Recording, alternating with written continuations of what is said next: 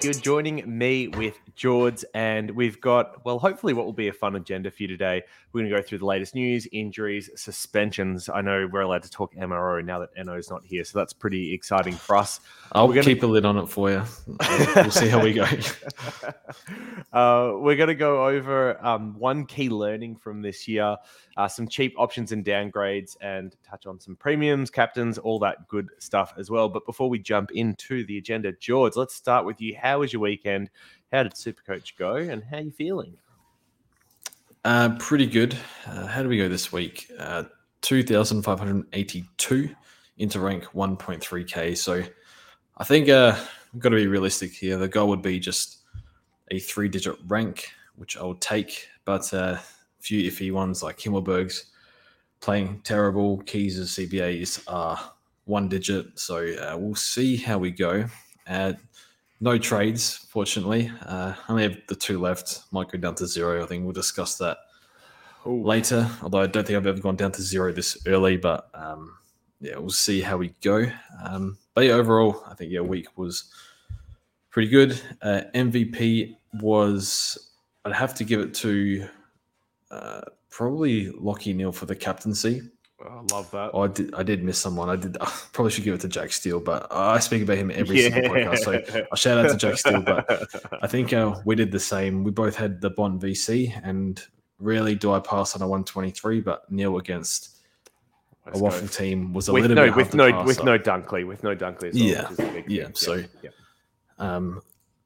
I give it to Lockie Neal because it's always slightly nerve-wracking when you pass on a good VC. So I'll give it to Neil, but yeah, shout out to Steele for doing that Herculean performance. And how did you go this week?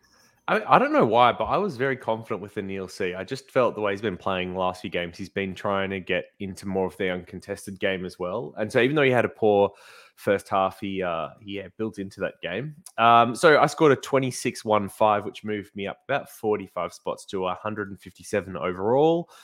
Finally let go of Oliver. Very Titanic scenes on the raft and letting him sink away into the ocean, and traded him to Butters, who didn't put up exactly a great score this week, but hopefully will get me some points between here and the end of the year. 157 overall now. 2 trades left. I've got 120k though, so if I do have any injuries that come my way, I can adjust for those. MVP, I mean, it's hard to go past Neil, but given that you've taken him, I will go for Zach Merritt, just as a Bombers man. Oh, actually, I feel like this is insult to injury for you, George. Sorry, it didn't even twig in my mind, but now that we're here, it was a real captain's game from him, start to finish on the weekend. It was underscored. Yeah, I thought so too, but he's been a great pickup for us ever since we got him cheap, and any chance I can give Zach Merritt a little bit of praise, I will take it. Fault of the week is, it could be Butters for that 81 on debut. That's like the poorest score he's had since he was playing more forward. So that was pretty disappointing for me. It could be Tom Green, who's really looking like he's faltering for the second half of the year. But maybe, let's give it to Butters. That's, he killed me for a month or two and come into my team and score an 80. It's very disappointing. So I'll give it to him. Hopefully, I don't think I did bounce back. Did I do my fault of the week? I don't think I did. It's got to be Himmelberg, right? It's Himmelberg. I'm sick of this bloke. I can't believe how many clangers I have to sit through. He plays the Crows this week, so I will be watching. So I know he got a 90 score. I think that's the most generous 90 I've ever seen. To have 7 clangers, 22 touches, and a 90. I think, I'll take it. But yeah, we need a bit more from him because he's not on this planet. His head's in somewhere else. He's counting the money. He's racking it up. There's no way he hasn't signed something. That's the way he's playing. So he's very annoying. And I'll just touch on Enno as well. He scored 2,489 into rank 1.6k. He has held Sicily, so that has cost him probably 200 points, maybe more. That's been a bit of a train wreck, but he'll get him back now, and he's a pod, so he'll be okay. I'll do a fault and MVP for him as well. I think a fault I'll give to Cincotta, 45 as cover for Sicily. I think it's just another 70 odd points gone down the drain. And MVP, I'll give it to only 119, but Sammy Walsh is one that he's held the faith with. Could have flipped him in the buys, but he's turned it around pretty well. So just a 119, but played really, really well. One of his best games for the year. So I think he's turning around. Also could have given his MVP to Nas, who went 110 again. Less than 3% of teams, given the price he paid for him. Very happy with that score. All right, so we'll just run down the news and then maybe talk through some implications of this at the end. So, before we jump into the injury news and stuff, maybe we'll start with Stewie Jew, who obviously copped the bullet today for Gold Coast, which, whether you think it was fair or not, it has happened. Supercoach implications, what are your thoughts there, George? Supercoach perspective, not much. It'll be interesting to see where Touk plays. They deliberately put him at half forward. I wouldn't be surprised if the coach throws him straight back into the midfield, but they do have to try and balance. Sam Flanders is out of contract. I think Elijah Hollins is in the twos. I think it was an article, Hollins, Flanders, being circled by Vic clubs at the moment. So interesting to see if there's anything there. Nothing to note. I guess it's just, I don't think Touk I wouldn't be going into Touk anyway, but maybe for next year, he could have pushed forward status, but we'll see how he goes. Yeah, I mean, my read on this is firstly, you expect some bounce back games, so maybe they're a little bit tougher to play against post a coach sacking. And I do think there were a few interesting moves that they've done this year with where people playing like Flanders, like Miller, and you got players like Constable that were obviously out of favour. So it'll be interesting to see what happens and whether they change much. But generally, it just seems to be that they kind of keep more or less what they're doing, and intensity of the side kind of comes up a bit. It'd be interesting if they still made finals from here, which they're honestly in a position to do. So we'll see how the year plays out. Just quickly, do you think it was the right call to sack Jew? I think based on where they were trending, it's been a bit rough for him just because they've had Miller out most of this year. They had King out all of last year. They had Witts out all the year before. So kind of missing one of your top 5 players each of the last 3 years, I think, is pretty tough. And despite that, they've still kind of been trending in the right direction despite things not being great. A lot of the stuff that we kind of laugh at Gold Coast about, things like the Weller trade, Peter Wright, Will Brodie, Bose, that's all list management. That's not really him. So it kind of feels like he started with a pretty poor team. He's got them to average to nearly contending, and he's been dealt a pretty rough hand in doing it. I also don't really feel like they've had big retention problems or anything like that while he's been there, and they've it seems like they've built good culture around Rowell and Anderson and this kind of next group coming through. So to be honest, I feel like it's stiff to sack him now rather than go through to the end of the year. But I can understand that if they're really hot on Hardwick, then this is probably why they've done that. So they're front of the queue before other clubs decide to move on from coaches. We saw it last year, right? With North courting Clarko, and then Essendon deciding a week before that we want to throw our hat into the ring. It's just too late. So I think there is a bit of a need for them to go early on stuff like that. And geez, I didn't realize there were serong owners in your house, George. They must have just heard the verdict. There's just, I say I'm doing a podcast, just keep it down, and there's roller doors smashing and glasses destroyed. And anyway, this is all sorts of weird sounds. So hopefully that's gone in a few minutes. But yeah. I don't know what that was about. How do you feel about the Jew sacking? Do you feel like it was the right move? I'm not sure. I guess you're not really on the inside. I mean, I'm a fantasy player. I watch individual players more than teams. They did get a lot of concessions a few years ago. Anderson was for free. It's just unbelievable to get him for free. I don't know. I think they could have done a bit more with the midfield. They just kept Rao, Anderson, Touk stuck in there the last few years. Feel like Flanders should have gone in there earlier, like a last year or something. Mix it up a bit. Bottom few players aren't that good though, so it's a tough one. I think it's with Hardwick available. I think it was probably the right call, but they got to secure him, so we'll see how they go. Yeah, it's just second time head coaches never really haven't really performed that much, and I say that as a Essendon fan with a second-time head coach. Just they don't often tend to work out that well in terms of success. So we'll see what happens and whether Hardwick's game plan can, I guess, continue to work with this new crop. It's not like he's sat out of the game and studied and come back. He's just gone straight into it. So, well, we'll see what happens. All right, moving on to the rest of the news for the week then. And as I alluded to, Serong's suspension for 1 week has been upheld. He's about 33% owned in the top 1,000, which is rough for owners. Dunkley has been confirmed to miss a second week with that calf. It sounds like he's expected to be back next week, but we'll wait and see. These things can linger. Lloyd has been confirmed with a concussion, but sounds like nothing more sinister than that and should have missed the 1 week. Was already, I think, up and training and showing good signs this week, so it doesn't sound like one that'll extend.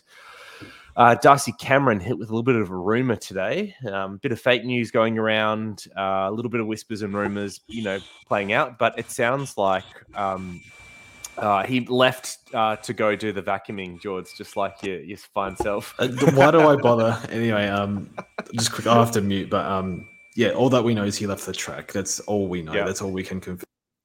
Yeah, and so there was some talk that maybe he had a side strain or that something else is going on or that he'd copped a knock from the game on the weekend. But yeah, he came out, trained a little bit, left early. We'll see what happens on Thursday. That is one that people are going to be sweating this week, just given the compounding other stuff. And, if you already have Dunkley out and then you add DC on top of it, it can get pretty tricky. Ridley, who was injured during that Essendon game and subbed off, he had scans this week and was cleared of serious structural damage. So it sounds like just bone bruising, but the phrasing on him is that he is an outside chance to play. Reading the tea leaves, it sounds like he will miss, and I'd be planning accordingly. Nankervis got 3 weeks at the tribunal. Kind of surprised it wasn't 4, but apparently showing remorse is something they take into consideration, which is really strange in these things. Lycett is a test this week, so we'll see what happens. Hasn't set the world on fire, but I do feel like he's an improvement in terms of difficulty to score on over Hayes and Vicentini, or however you pronounce his name. One of the big ones this week was Blank, who got injured at training. And this is kind of interesting with Sicily's return, because Sicily was scoring much better with him in the side because he was playing less lockdown responsibilities or duties. So some interest to see whether that affects his scoring in the next couple of weeks. But obviously, if you've already got Sicily, you're just holding. And if you're looking at getting Sicily, I think you kind of just have to do it anyway, because his break even was low and his price is going to be unreachable. Yeah, exactly. Worth noting, they did play Weddle on Curnow a few weeks ago, which is a ridiculous ask. So they can play him key position if they wish against North Melbourne. And they played Granger Barras in the forward line as well, so he could be moved back, which I'm not really sure what they're going to experiment with there. I think they've given up on him as a defender. I would say so. He's in the forward line. It's been 3 years now. Actually, speaking of key defenders, not listed here, but on the Freo side, was it Pierce or Cox that's out? I think it's Pierce, right? So that's a bit of a... there was talk of one of them. Cox is undergoing scans to determine the extent of the ankle injury that was after finishing the clash against Carlton sore. So if he's out to miss, and I believe he is, if you check Discord while I talk, George, but it sounds like he might miss a little bit, and that could lead Ryan to play more of a lockdown role, which would hurt his scoring. So similar boat to Sicily. Jeremy Cameron is a test for those that had jumped on him and were hoping for his cover. For those that haven't, he's got 176 break even and is priced at $395. So if he looks good this week, he might actually be a cheap cover option that you could potentially get in just one trade. We've got Oliver, who is still 2 to 3 weeks away, which makes sense given his list is 3 to 4 last week. And then Yo is 1 to 2 weeks away for those that have cover for him. Unfortunately, that might be a little too late. Oh, that was a big mouthful, big rundown. George, did you find any Cox news? Well, you are on mute. We're going for the trifecta. I hope someone's playing George Bingo at home. I did hear Cox out. Like, I don't have much more than that. Yeah, I can't see it on the injury list, but people are hoping Ryan to play. Okay. So I'm just bringing it up. Cox has been ruled out this week. That's all it says from Fremantle. Yep. Okay. I think the other one that's interesting for them is Heath Chapman, right? Who hasn't played much footy this year. His hamstring's only listed as a week away. And that feels like another one that could potentially hurt Ryan. Although I think he played just the 3 games and Ryan scored well through those. But if they're looking for other avenues out of defence, then Chapman coming back in could be one of those. All right, so that's a lot that we've covered. The big question that people will be asking this week, George, is with, Serong 1 week, Dunkley 1 week, Lloyd 1 week, Ridley 1 week, and potentially DC in the 1 week category as well. What should we be doing about these players? And would you be trading in any situation? They are 1 weekers, so they are all holds. I think people's bench is being put under a lot of pressure. So the question, I'll follow up and say, totally agree. So no one in the top 1,000 has all 5, but there are some teams with 4, there are some teams with 3. So say you're in the situation where you're potentially copying a donut for one of these players because you just don't have the bench cover. Would you trade the 1 week injury, or in what circumstance would you trade the 1 week injury? And I think, like, just speaking out loud rather than putting you on the spot, if you could do things like Lloyd to Sicily in 1 trade, it feels like it's an upgrade for extra points, and you miss a donut this week, stuff like that, I'd be fine with, even if it meant going down to 1 or 2 trades. Otherwise, I'm probably not sidewaysing a lot of these guys to other players at equivalent price if you're that low on trades. What do you think? I don't think you want to trade Dunks. I don't think you want to trade Serong. I think Lloyd I would let go, but he's dropped a bit of money, which makes it difficult. Yep. Could go to Nasai, Wanganeen, Miller. I'd only trade if you're copying a donut, put it that way. I think Lloyd, probably the best option at the price, is Nas. There is Angus Brayshaw is playing midfield at the moment. No Oliver, and Track is supposed to be playing more half forward. Yep. He's still kicking goals non-stop anyway, but still not ideal. I think his CBAs were like 50%, so maybe that's what it is, 50% from now on. So that could be one to look at, but when Oliver comes back, the CBAs drop for Angus Brayshaw. Not really sure what else you could do. I think you trade your worst one. There's a world where if you could trade Serong to someone better. I don't think Serong's like that expensive either. What's he, like, 550? Yeah, it's 567. I mean, there are some decent players, like, Brayshaw's in that range for like 9k cheaper.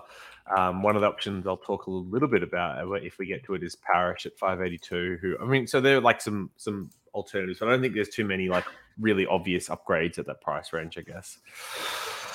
I think you just got to hold on, unless you've got like, it depends on your trade count too, but don't cop a donut, because that's what trades are for, covering donuts. But hopefully you've got cover and you don't have too many of them. But yeah, if you can hold. Okay, excellent. All right. So we've got a couple of questions in here that we've thrown out or been asked to answer ourselves. And one, I think, builds on a poll that you posted on Twitter this week, which was, would you rather have 22 primos, so a full team of primos and 2 trades in the bank, or have 23 primos and 0 trades? The last time I checked the poll, it was about 80% in favor of they would rather have 2 trades left and 22 premiums than 0 trades and 23 premiums. I must say, I do take some of that stuff with a grain of salt, because I feel like it's biased towards what they've done. Because people want to believe that they made the right choice. So I wonder how many of those people are in the situation where they're in that 22 premiums and 2 trades, and so they voted for the thing that they did versus they actually believe it's better. What do you think, George? I was listening to Moreau's Magic's podcast. He's got 24 premiums and 0 trades. He's got 1 on me, 1 extra premium. I think it did cost him Jack Steele on the bench, though, which is pretty rough. But I think the purpose is we're going to get 1 weekers. We just got like 3 or 4 1 weekers basically this week. Unfortunately, I only have Dunkley, but some people have got like your Serong and Lloyd and whatnot. So it's like the way I see it is I just want to get points. And if I can field my 23rd, the best I can get to is Doherty, who we'll speak about in soon. So if I can field Doherty over Weddle, that could be 50 points. Doherty's also got St Kilda and West Coast in the next month, which are pretty good matchups. So I have like rookie cover galore. I have like Mullins playing, I don't know how long for. I've got Chester, I've got Marich, I've got maybe Roberts comes back, I don't know. But and then I'll be getting Cooper Harvey in, who I suspect will play the rest of the year. So look, not great rookie cover, but I've got the 23rd premium. They would be required if I get an injury or like basically 2 injuries. That's the only way I'd need to call on them. So interesting to hear what you think, because I want to get Doherty and go to 0. Yeah. 7 weeks left, which is a lot of, and you're leaving it down to chance. I know that, but I just feel if I keep getting short-term injuries, I can keep covering them rather than bleed 50 points fielding rookies. So what do you reckon? Yeah, so it's a tricky one. And I think it depends on how the year plays out as a big part of it, right? Like even in the week that we've just got now, we've got like 3 or 4 one injuries.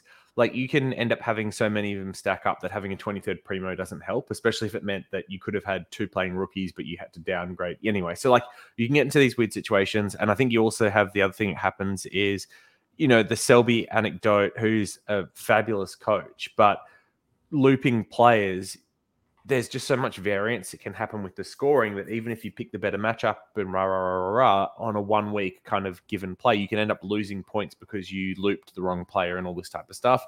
I find that people overrate the impact of being able to loop these premiums because most people actually aren't very good at predicting premium scores on a week-to-week change. Much better predicting an average over a season or over a month than we are at any individual game. But in terms of cover, I think it really then comes down to, do we actually get any more long injuries from here? So in the example we're talking about, 22 primos and 2 trades versus 23 primos and 0. Well, for covering a 1 week injury, the 23 primos is going to be better because you're not using a rookie to cover, you're using an extra primo. But if Dunkley, instead of going down for a 1 week calf, went down with an 8 week shoulder, then the people with 22 primos and 2 trades are going to be able to sideswap him to someone that's worth 650k, where the 23 primo team now has to field the 23rd primo for the rest of the year, and that could be Sheasel, it could be Himmelberg, someone not good. And so instantly you're losing points over those that traded Dunkley to someone equally as expensive. And on top of that, if there's any other further primos, whether that's 1 weekers or long terms, then you don't have any trades and the other team does. So with how much time there is left in the year, I still think that having trades is better than having no trades, just because if long-term injury happens, you end up much further behind. And so it's almost like for those that are in the 2 trades situation, if there's lots of teams out there with 0, but the 23rd primo, you're actually hoping for a long-term injury to a really commonly owned player so you can get a leg up over them on the run home. So yeah, I don't know how you feel about that, George. I kind of went on a bit of a tangent, but I have a feeling that 22 primos and 2 trades is better, but that's also what I've done. So this is a confirmation bias here that I made the right move. And I think neither will be proven right or wrong until we see how the last 6 weeks plays out and how many injuries happen and what length they are.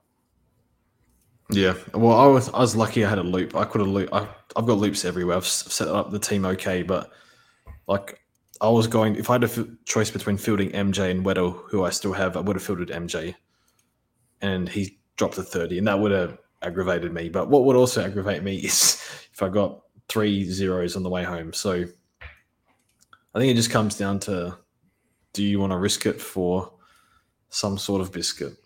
I think I probably will. Okay, cool. Now I see you've labeled this next section premiums, but actually it sounds like a George's question.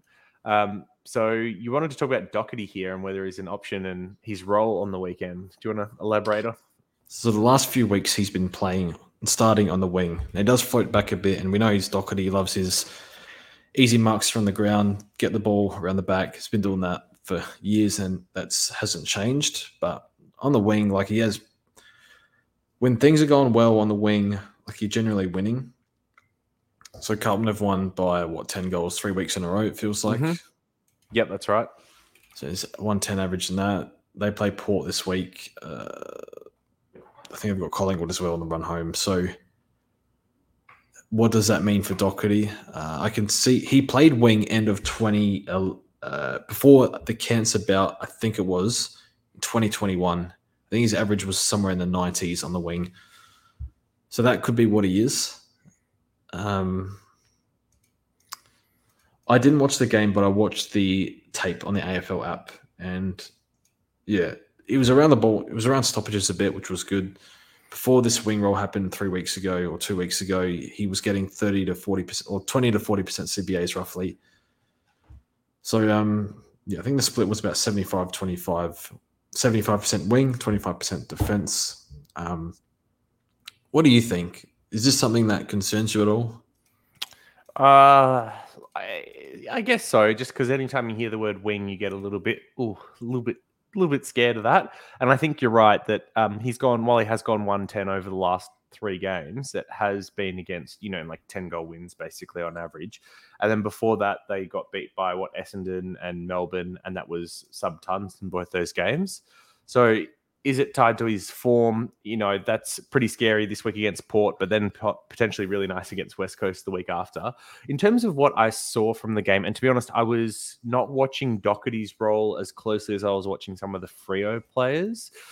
But every time I noticed him getting the ball, he was behind the play and racking it up. So I never really saw him as winning it on the wing, and maybe he was starting there, but to me, it always looked like he was working more behind the ball and getting it there. Now, looking at the heat maps over the last 3 weeks, I kind of see 3 different heat maps. I see one where it's very back pocket. I see one where it's very wing-like in terms of where he won it. And then a third one where he was basically on the defensive 50, then up and through the wing. So to be honest, I think he's just floating around behind play and then linking up. But I guess we'll see how it plays out and how that role evolves. And I'll say that better form too, which helps. Yeah. The latest round was one that was most wing-like for those that are wondering. I guess there is some concern because it's not where he's really performed at his best in the past, but it doesn't feel like the type of wing role you think of when we say wing. Yeah. I think we'll leave it at that. Next up, you've got Sheasel listed here, which is very confusing because this is meant to be your premiums category. Why is Sheasel? Yeah, well, I think people have a large percentage of the comp have Sheasel. About 50% on the top 1,000, something like that. I panic traded him to Lockie Neal. I just saw literally everyone was getting Neal, and I'm like, I have to trade Sheasel to get him, and it looks like the right call because Neal was. Yep. I didn't actually. I think I had Neal right on the edge of the top 8 mids, but it looks like he's back to a top 4. He's got a 5-round average of 129, which is the 5 games since his bye. So he's been a pretty bonkers. Cheese will play at GMHBA. That's a nightmare ground for some players, especially outside-ish players. We saw Gordon score 40 or 50 there. So I think Cheese will bounce back. No Zeeble, maybe, if he's sub or not. They've lost Griffin Logue, so they might need some reinforcements down back. Zeeble can play key position, but when he has, it's been a disaster at times. So see what reinforcements they have there. I think the concern for me was that they wanted to put Taron Thomas more behind the ball. At least I saw him there at stages. And then you had Luke McDonald kind of going back to that role he'd played in the past where he was doing more of the exiting with it. So I'm a little bit confused as to why they've moved away from Sheasel. I don't think he had a very good first half, but was there too many in that team that you could say did? Anyway. I think you just back him in from here, unless you can upgrade him. Yeah, I mean, I'm pretty concerned about him, to be honest. Luke McDonald took kick in for the first time since round 11. So there you go. Core was involved with him too. Thomas took one. Perez took one. All over the shop. Yeah. He had 30 touches 2 weeks ago and 3 weeks ago. So yeah, and what I've been saying all week is the matchup is really good. So if you could promise me that he's in defense, then don't mind keeping him there. But yeah, it's tough. It's very hard to know what North are going to do at the moment.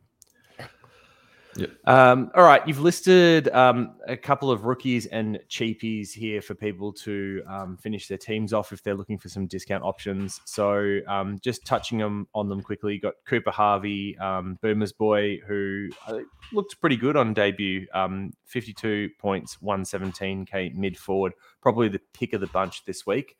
You've got Banks, who debuted for the Tigers as a defender, and I thought he looked all right at times, but just the 38 Supercoach points for him at 123k. But he does have defender status, I guess, if you're looking for someone who is playing as a defender. And then you've got Woden, father-son for the Ds, who scored 43, another 117k mid forward. George, if you're looking to downgrade this week, do you have a preference of the three listed? Not Woden. Probably Cooper Harvey. I mean, for me, if you're picking one of these guys that's playing, you're just looking for the one that's most likely to get games. And I would have that as Harvey at the moment. He's been killing it in the twos. Not that the others haven't, but just given where North's at, it feels like the natural one to kind of get games into with where they're at. So, yeah, I think I'd be going Harvey as well. I believe he's my target in fantasy this week if I go for a rookie downgrade. And then on the cheapies, there's four we've got listed here. So Steele at 475k, who definitely bounced back this week. Mills at 424k, who looked pretty good in the game on Thursday last week.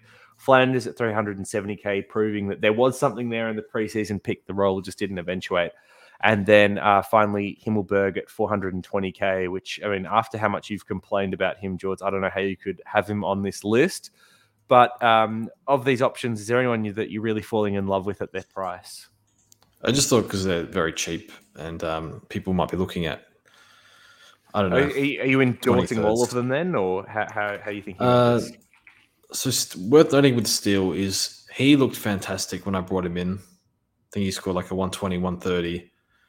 And then it was quite downhill from there. So I do wonder, is this Steele, was he just good once every 6 weeks? Don't know. But he looked great on the weekend and was his 150th. So players can get up for milestone matches, as we've seen. I still think I'd probably take Steele over Mills. Just Mills is coming off the calf and Steele's like they're trying to make finals. So, and more secure role, I guess. So that's why I'd have Steele ahead. But yeah, it's just the form's a bit up and down with Steele. With Mills, he looked good. Fourth quarter, he went into the midfield where he belongs and cooked 50 points or something. Like, you can't trust Horse with Mills. He's like, doesn't matter how well he plays, he will get thrown around. So, but regardless, I think his floor should be like 95, being like that's worst case, I think. So I think he's fine for the run home. How much do you care about soft tissue stuff? That's up to you. Flanders 370k. Well, originally I had this here because they basically said Tuke Miller is a half forward. He's playing half forward, which means Flanders is the third one in the rotation now. But now they have a new coach, so now I'm confused. So 370k, very expensive. I think you could do worse for a bench player. I don't know. Gut feel is new coach comes in, seeing what Flanders has done, like 3 articles on him in preseason, big scores in the twos, had a bit of injury interruption as well. He's going to throw Flanders in the midfield, like almost certainly, I think. So that's one you could look at. And then I got Himmelberg just because he's like the role's fine. Like Keith went down. Now the interesting thing is, yeah, they lost O'Halloran, who's a forward, but they're going to get Daniels back. And they've lost Keith, who played forward, but they didn't throw Himmelberg forward when Keith went down. Now, if Himmelberg's not playing for a contract, I would be playing him forward, even though he's been poor there this year. They just have a surplus of defenders. But for whatever reason, they refuse to throw him back. And I still worry that he might be thrown forward just because of how bad he looks and the surplus of defenders they have. So, I don't know. But it just seems like he's just invincible at the moment at halfback. So, not invincible as in like immune to going forward because a lot has gone wrong and they won't put him forward. Worth watching team sheets, though, if they bring in Cadman or not for Lockie Keith. But yeah, GWS are playing for finals and Cadman's not up to it yet. So I don't know if the hand is forced and they put Himmelberg forward, but yeah, it just hasn't happened when it probably could have quite a few times. So, in all honesty, though, I'd probably just avoid actually. All right, excellent. Could have started with that, but anyway. Yeah, of the options listed, if you're having to trade one in to play on field, I think Steele's the one that I like best for what it's worth. I've not tried to touch Flanders or Himmelberg as it stands, but obviously they've got DPP that the straight midfielder doesn't have. All right, let's quickly touch on vice captain captains, and then there's two things we've got left. Firstly, I asked the Discord if you were a bold super coacher or you wanted to make a bold move this week. What trade would you do? Like, who would you move on for who? So hopefully we've got a few interesting options to discuss out of that. And then secondly, I have pulled together quickly a quiz question for you, George, to test some knowledge this year on an AFL topic. Although I'm now looking at my tabs and I can't find it, so that's a bit of a concern. I might have to pull that back up. But yeah, let's jump into captain, vice captain, then we'll finish out with those segments. Is there anyone that has caught your eye this week? Where is your VC&C resting at the moment? So Bont has a good away record, but I'll probably pass on him. Bontempelli. Oh, is he a good captain option? Interesting. Okay. Yep. On VC. Yep. Okay. Another potential good option. Yep. Nicholas Dacos, Macedonian. Yep. Oh, yeah, I've heard of him before. It's like Brownlow favorite or something. Yeah. Okay. Second coming of Gary Ablett Jr. It seems. Ooh, Dacos MCG against a depleted Fremantle, no Serong midfield. They lack a big body. They can't bring in your boy, Will Brodie. He's got an ankle issue at the moment. So it's going to be Collingwood's midfield versus Andy, Erasmus, Johnson, and O'Meara at the MCG in Fremantle's current form. I think the VC will be on Nick Dacos for me. Oh, sorry. VC Nick Dacos, who's you see? I'd probably take Dacos. I'd be shocked if that didn't happen, but the backup will be it's Merritt's 200th, so put on Merritt. Yeah. But it's at GMHBA, which I don't like. Against the Cats. I mean, Cats have been all right to score on, I guess. But Merritt doesn't have great history against them, which I'm a little bit worried about. Although I think it's partly because we just lose all the time to them. Yeah, I currently have the very boring Bont into Dacos, VC into C. I think some have been toying with, well, could this be an English week, just given that Hickey hasn't looked particularly good against some of the rucks that he's played, to be honest. And I think it was last year English went 155 on them. I can't remember if Hickey was playing that game, though. So I don't mind that as a bit of a swerve if you're looking for a left field option. Neil against the Ds with no Oliver and potentially no Petrarca in that midfield. Does that do anything for you? It is outside MCG. Of the but it's outside the gamma, play right? That? Which is Yep. Didn't he score like 160 on them in the final? I can't remember something like that. He went nuts. Geez. Yeah, possibly. He has done some good work in the finals. Yeah, you could. I just think Dacos has to be involved against Fremantle. It's just my preferred option generally gets the VC. I just wish Dacos was playing first. It would be easier. Yeah, I think so. I don't want to take another 120 from Bont. I think that is the hard thing, and maybe I've got to weigh this up with whether I stick with Bont into Dacos. Is if Bont goes 123 again this week, would I take it? And if the answer is no, I probably should pick someone else. But yeah, I don't know. I feel like I could go big against the Swans. Look, the only other option I'll throw out there is a bit of a left field one is Taranto, who's had a couple of down weeks. He's playing West Coast Eagles, which have obviously been a nice matchup. Feels like a chance for him to put up a big score after a couple of disappointing weeks. Is there any chance you'd look at him? No. Just can't trust him? He hasn't gone above 150 this year. I mean, he's been great. But I don't trust him in the same way that I trust a few others. Like, could be others that get off the chain, like Shea Bolton and whatever. Not for me. I like Toronto, but I like Dacos and Bont. And would I have him ahead? I'd probably have Merritt ahead. Yeah, okay. So I'll pass. Yeah. He had 3 scores above 140. Jeez, tough marker. Okay. All right, that's good. I think the captains seem pretty shallow in terms of options this week. Now, George, where do you want to start? Do you want to start with bold moves, or should we do the trivia? Let's do bold moves. All right. So I said best answers would get a chance to be read out, but to be honest, I haven't had a chance to screen them. So I think we'll just go through it. And knowing our Discord, some of these will be serious and some of these will be tongue in cheek, and we'll try and decipher as we go along the way. So the first one is Serong to Chera, which I feel like is a bit of a shot That's a potentially troll. there. I believe so. One here is Dunks to Sicily. How do you feel about that as a bold move this week? No. What if you got a feeling like maybe Dunks is actually 2 away, not 1? Yep, sure. All right. Their worst forward to Tex in round 24. I think that's a good one. I think that's the week he's playing West Coast Eagles. So if you are one of those teams that have trade up your sleeve and you end up with one towards the end, you could always look to smash it into a plus matchup like that. I see a lot of like whoever their best cover is to Hewitt, which I assume they're being serious. George Hewitt's 280k now with 125 break even, so you don't even have to go on him this week. But I'm assuming that he Oh well, who's he spots he taking in the midfield? Oh, Kennedy got injured, right? Oh yeah, good point. So yes. Yeah, so I mean, even with a 125 break, even though you can wait this week unless you desperately need him. The problem is he only covers midfield. So if you've already got cover there, it really doesn't do a lot for you. And given that he's been out of favor, that might actually be a bit of a risky move. But I guess that's why it's in the bold strategy section. MJ to Dusty. That is definitely bold. How do you feel about that, George? Get the feeling Dusty's not that cheap. 434k, plays West Coast this week, which is obviously pretty nice, and then Hawks the week after. Is he back in the midfield?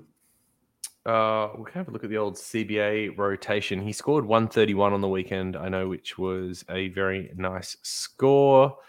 Bringing up some old Tiger CBAs. I haven't looked at them in a hot minute because, I mean, Richmond are largely back to being irrelevant for Supercoach, which is a bit of a shame. He did not have CBAs. So he only had 22%. So about, close to his average for the year so far. Still mainly Taranto, Hopper, Prestia, and Bolton, with Cochin taking up a little bit. No. Okay. Yep. Bold, but probably not the type of bold move that we like. Petrarca to Parish. Now, this is one that I actually do like a lot, with Petrarca playing forward, or potentially playing more forward. There's obviously a bit of scare in there. Parish looked really good on the weekend, combined well with Merritt. And with Shield kind of seemingly out of favourite at the moment, does give him scope to score pretty well. He's now had 131 and a 126 in the last 2 weeks after kind of coming back slow. And those were against Port and Adelaide, so no small feat in either of those games. Essendon still have the West Coast North kind of double on the run home. So Petrarca to Parish, we vibe check on this one. I can see this being a positive move on the run home. No, don't. Yeah, I don't know. I feel like you could. This is why I like it. It's bold, right? Petrarca's averaging 120, but the role worries me, and I don't think he's going to kick 4 goals a week. So, all right. Anyone to what Dusty? What do you think Parish averages for the rest of the year? Like 110 to 115. I think he's probably top 8 or close to for here. Another one that's got anyone to Dusty for 23rd primo. Floor is 70, can easily get 120 in those games. Good run as well. Yeah, just don't buy in on Dusty.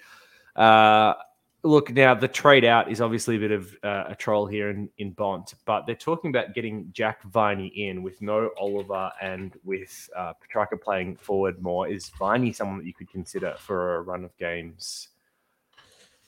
No. Okay, there we go.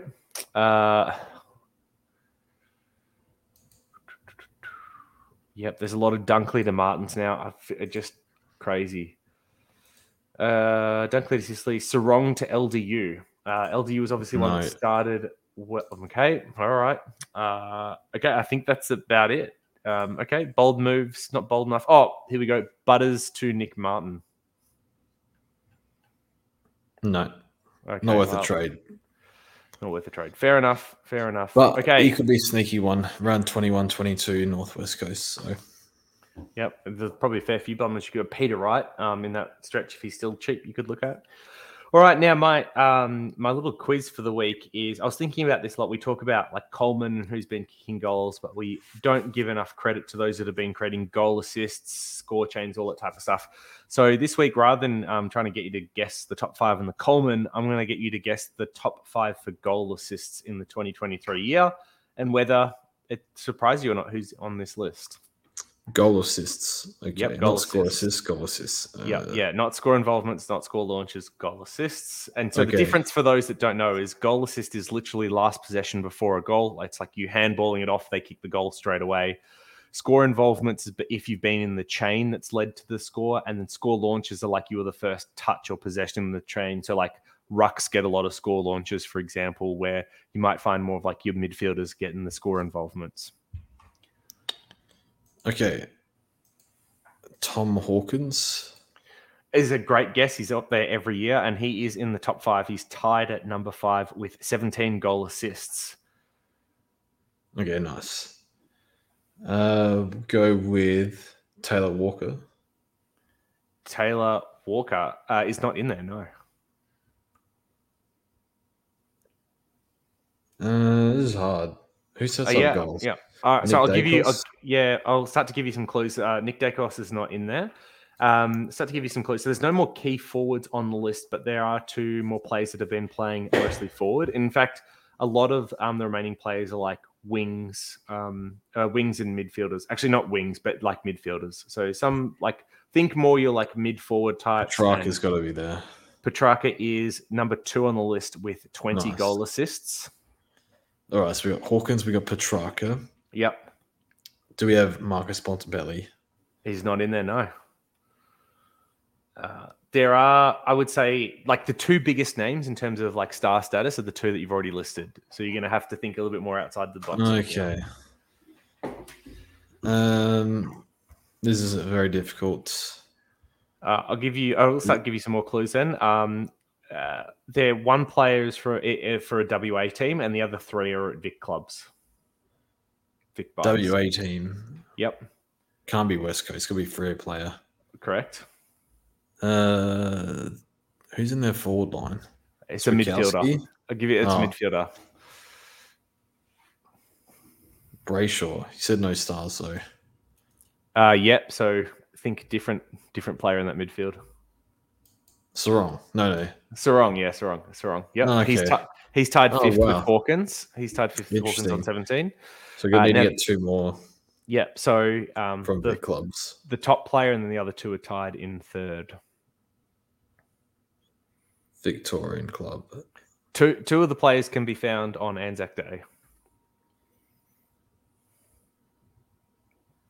Is it Nick Martin? Nick Martin is one of them. Very good. He had 18. He's tied for 3rd. Well, I said I said like they're not lots of wingers. There was a winger. The rest of I see. Yeah. Okay. I phrased pretty well. So yeah, 18 goal assists tied on 3rd. You got and Collingwood player. Yep. Would be. I